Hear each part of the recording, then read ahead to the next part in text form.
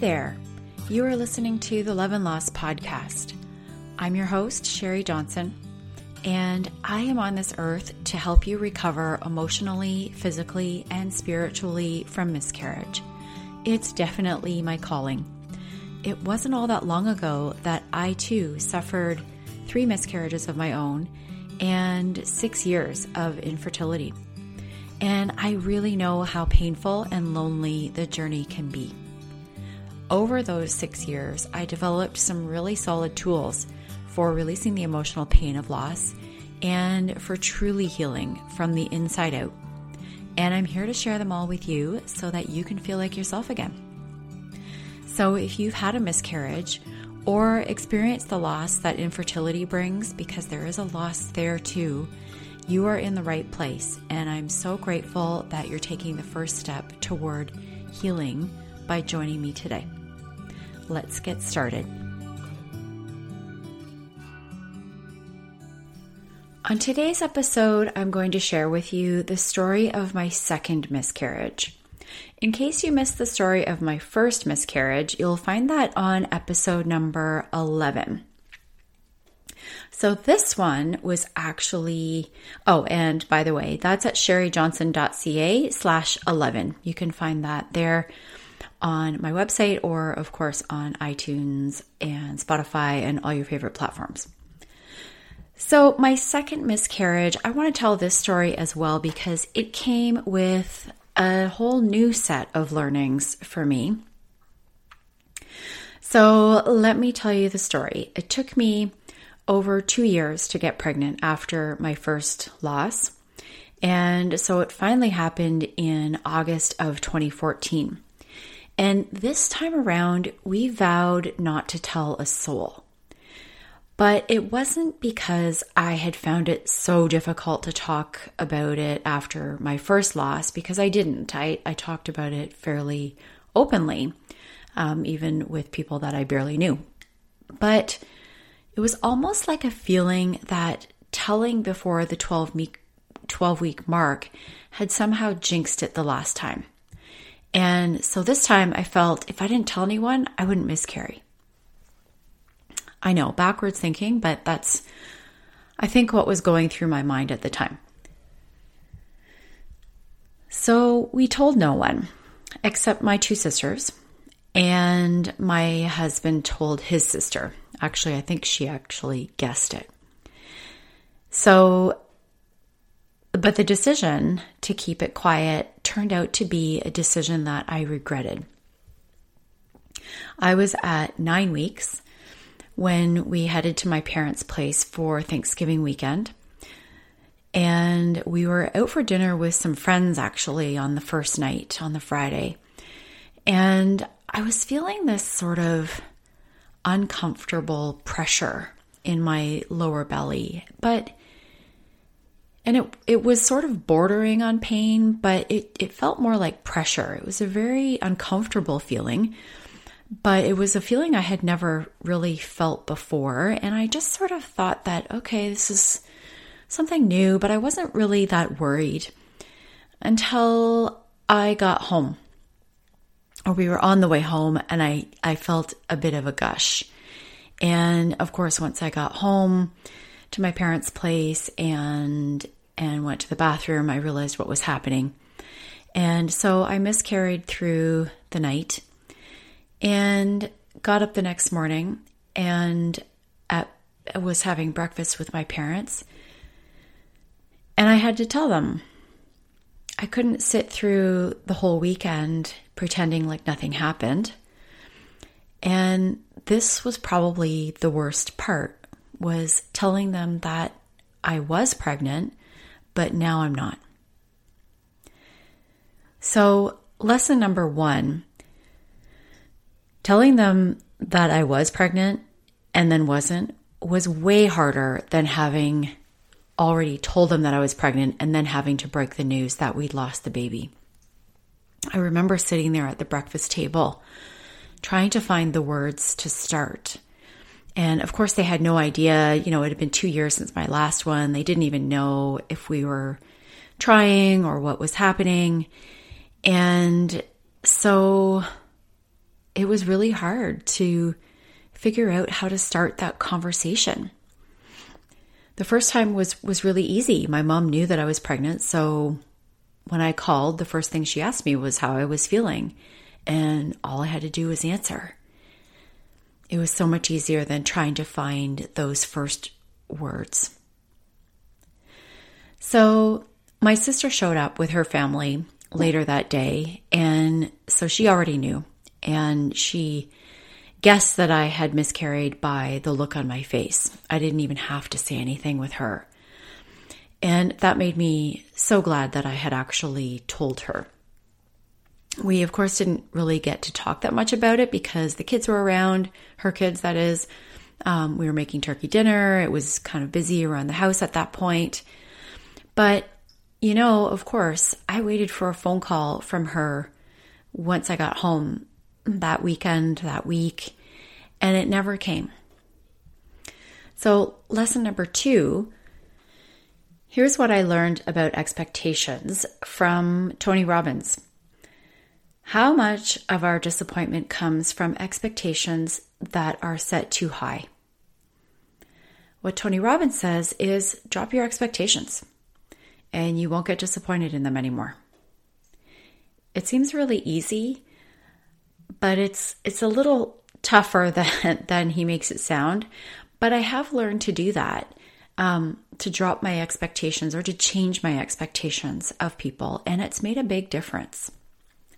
There's also a lesson number 3 there. I didn't know at the time that I didn't need someone else to prop me up. I could actually find support from within myself.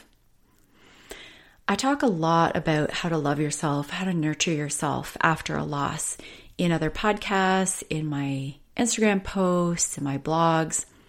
And I learned how to do this through meditation and journaling. I have an episode coming up with more details on this, on how I actually did that. For now, I would invite you to listen to my free meditation download. It's called Release the Pain of Miscarriage, and I'll link to it in the show notes at sherryjohnson.ca/14. And I would encourage you to listen to that. It will help you to find that inner support within yourself. After that weekend, I continued to bleed for about a week, and then things started to calm down. I had an ultrasound scheduled about 2 weeks after the first night, my miscarriage, to make sure that my uterus was clear. And so I had just walked in the door from the appointment, and the radiologist called me directly. I had had countless ultrasounds after my first miscarriage, and I had never received a call from a radiologist before. So this was alarming. The first words to come out of his mouth were, "We think you might still be pregnant." So here's lesson number 4. We will grasp at hope no matter what. It's human nature, and we as women, wanting a child and wanting our child to live, we will grasp at the tiniest, thinnest threads of hope. So imagine my reaction to those words. For a brief moment, I was elated. Hope came rushing back in that quickly, only to come crashing down again because his next words were, "But I think it might be an ectopic pregnancy." So lesson number 5, what is an ectopic pregnancy? I didn't know much about this at the time. Only that sometimes fertilized eggs stay in the fallopian tubes instead of moving down to the uterus. So I rushed to the hospital 40 minutes away by myself. My husband was still at work in the opposite direction, so I couldn't wait for him. The radiologist wanted me to go directly to the hospital. And over the next 5 hours, I saw 3 different doctors, none of whom really knew what was happening inside my uterus. They could see something lodged where my fallopian tube meets my uterus, which apparently isn't where where ectopic pregnancies normally sit. So that perplexed them. And then on top of that, they discovered what they thought was what's called a septated uterus. So lesson number 6, what the heck is a septated uterus? I had never heard of this before. I never knew anyone who had one. So this was all new to me. So sometimes your uterus, it's almost like the top of it sort of folds in on itself. So it looks like a heart-shaped uterus. And that kind of corner of the heart, the very top of the heart, where it comes down to a point, can actually come down far enough to kind of separate the uterus into two, and it can really impact a pregnancy. So the other kind of septated uterus is when you actually have a membrane within the uterus that separates the uterus into two, or into partially into two. It might not extend all the way through the uterus. Either one of these conditions can cause infertility or a miscarriage. So part of me thought, okay, well, this is something that, and apparently it can be fixed. So I kind of thought, at least now I know that there might be something that's causing my infertility and causing these miscarriages, and it's something that can be fixed. Why I was never tested for this before, why it never came up before, is another mystery, which, as many of you probably know, there are many mysteries when it comes to miscarriage and infertility. In the end, the doctors agreed that they thought whatever was in my fallopian tube was perhaps a fibroid, or maybe some tissue remaining from an ectopic pregnancy that actually did miscarry. But just to be sure, they scheduled me for an MRI in January, and this was Canadian Thanksgiving time, so it was October. So at age 41, this seemed like an eternity, but at least then they could determine for sure what was going on and get a clearer picture of my uterus at the same time, so they could look at whether that was a fibroid and also to figure out what was going on with this septated uterus. So I went home after that 5-hour stint in the emergency room, but I was also to have my blood drawn every week until it went back down to 0. And that took almost 3 months. My arms were starting to look like a heroin addict's. They were so bruised. So lesson number 7, I see a lot of questions about how quickly does the pregnancy hormone leave your system. And the answer to that is it's different for everyone. So I've heard of women whose pregnancy hormone is gone immediately, especially if they have a D&C. But then I've also heard of other women who have, their rates don't go down for a month, 2 months, and for me it was almost 3. So by the way, HCG is it's also called the pregnancy hormone. It's human chorionic gonadotropin, HCG, and that is what tells your body to ramp up estrogen and progesterone, and it also suppresses the immune system.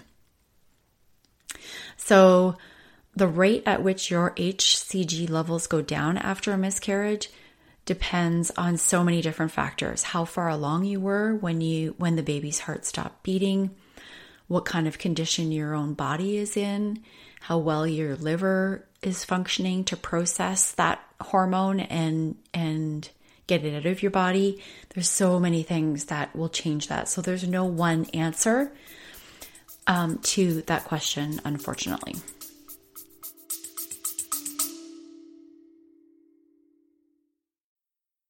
Quick interruption here to talk about creating your best year. We are just over 6 weeks into 2024, and if you haven't seen any improvement towards getting to your best year ever, even without kids, then you need to download my free guide on how to create it. You will discover what might be standing in the way of your best life. I've got 3 mistakes in there that you might be making that are keeping you stuck in grief, and how you can really tap into what you truly desire in your life. You can get that free guide by going to sherryjohnson.ca/bestyear. I will link that up in the bottom of the show notes so you don't have to worry about the spelling, but it's sherryjohnson.ca/bestyear. It's a free guide. It's going to help you to create your best 2024, a year full of purpose and meaning and joy. So go grab that now. And let's get back to the episode now.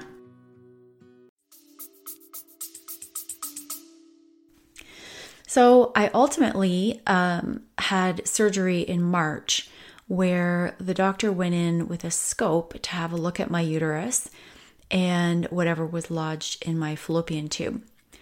And when I woke up, it turns out that all was fine. And a massive weight lifted off my shoulders when the doctor shared that news with me. So lesson number 8, before I go to the lesson, that month, the month of March when I had that surgery, that was also the month when I got pregnant a 3rd time. I was 42 by then, and it happened naturally. And I believe, here's the lesson, I believe it had a lot to do with the lifting of the stress I had felt since my miscarriage, since going to the hospital, and since going back once a week to get blood drawn, having tests and more tests after that, all the driving because I live in a fairly remote area, the doctor's appointments, the worrying, the wondering. Suddenly, in that moment when I woke up after that surgery and the doctor told me that I was fine, all that went away. It was a huge, huge weight lifted off my shoulders. So what I've learned since then, this is really important. I want to share this with you. Stress causes the release of hormones that tell our reproductive system that it's dangerous to bring a baby into the world. So this is something that had a very real and necessary function for our ancestors.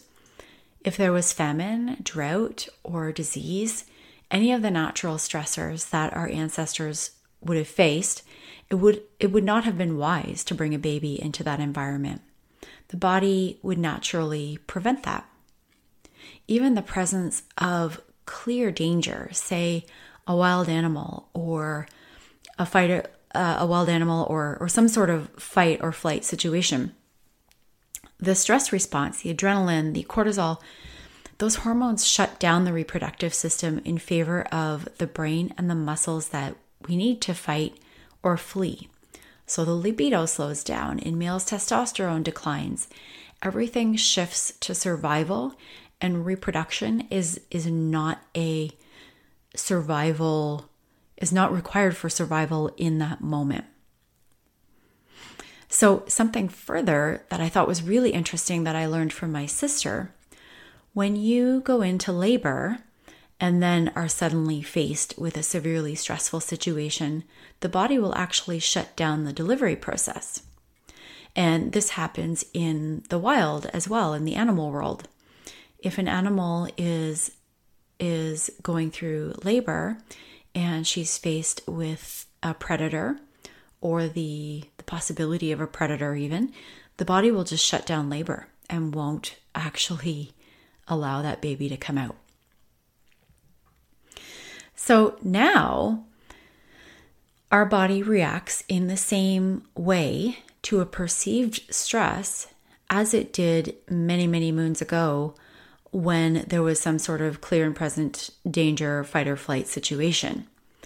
Our bodies don't know the difference between a stress reaction that's caused by a famine or a predator and one that's caused by, say, overwhelm at work or financial pressure or all the stress that comes with fertility treatments or the hospitalization and all of those things that happen after a miscarriage.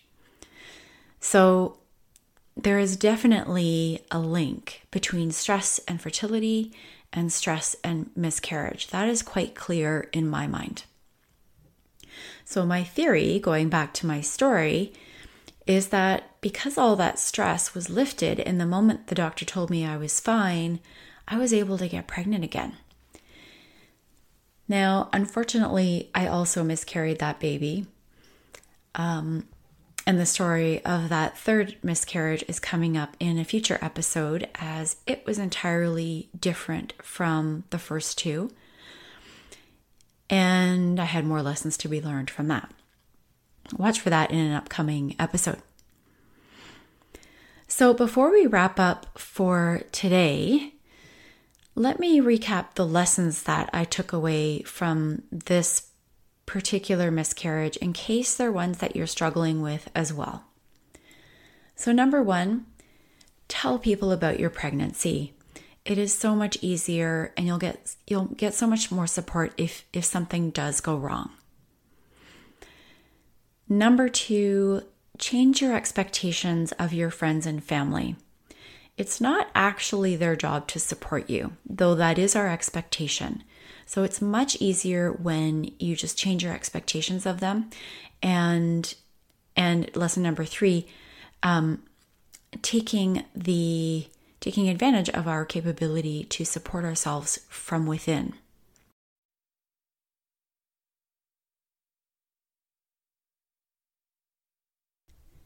If you need some help with that, try my free meditation, Release the Pain of Miscarriage. And once again, that's at my website, sherryjohnson.ca/14.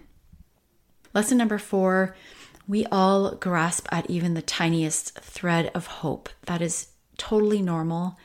And please do this. Allow yourself to hope. It doesn't help you to shield yourself from hope. It doesn't make it any easier to cope with a loss if you protect yourself from that hope in the first place. Number 5, I explain what is an ectopic pregnancy. Number 6, what is a septated uterus. Number 7, HCG rates, that's the pregnancy hormone. Those rates, the rate at which they come down after a loss varies widely from pregnancy to pregnancy and from woman to woman. And the last lesson, number 8, stress has a huge impact on your body, your ability to recover, and your ability to get pregnant.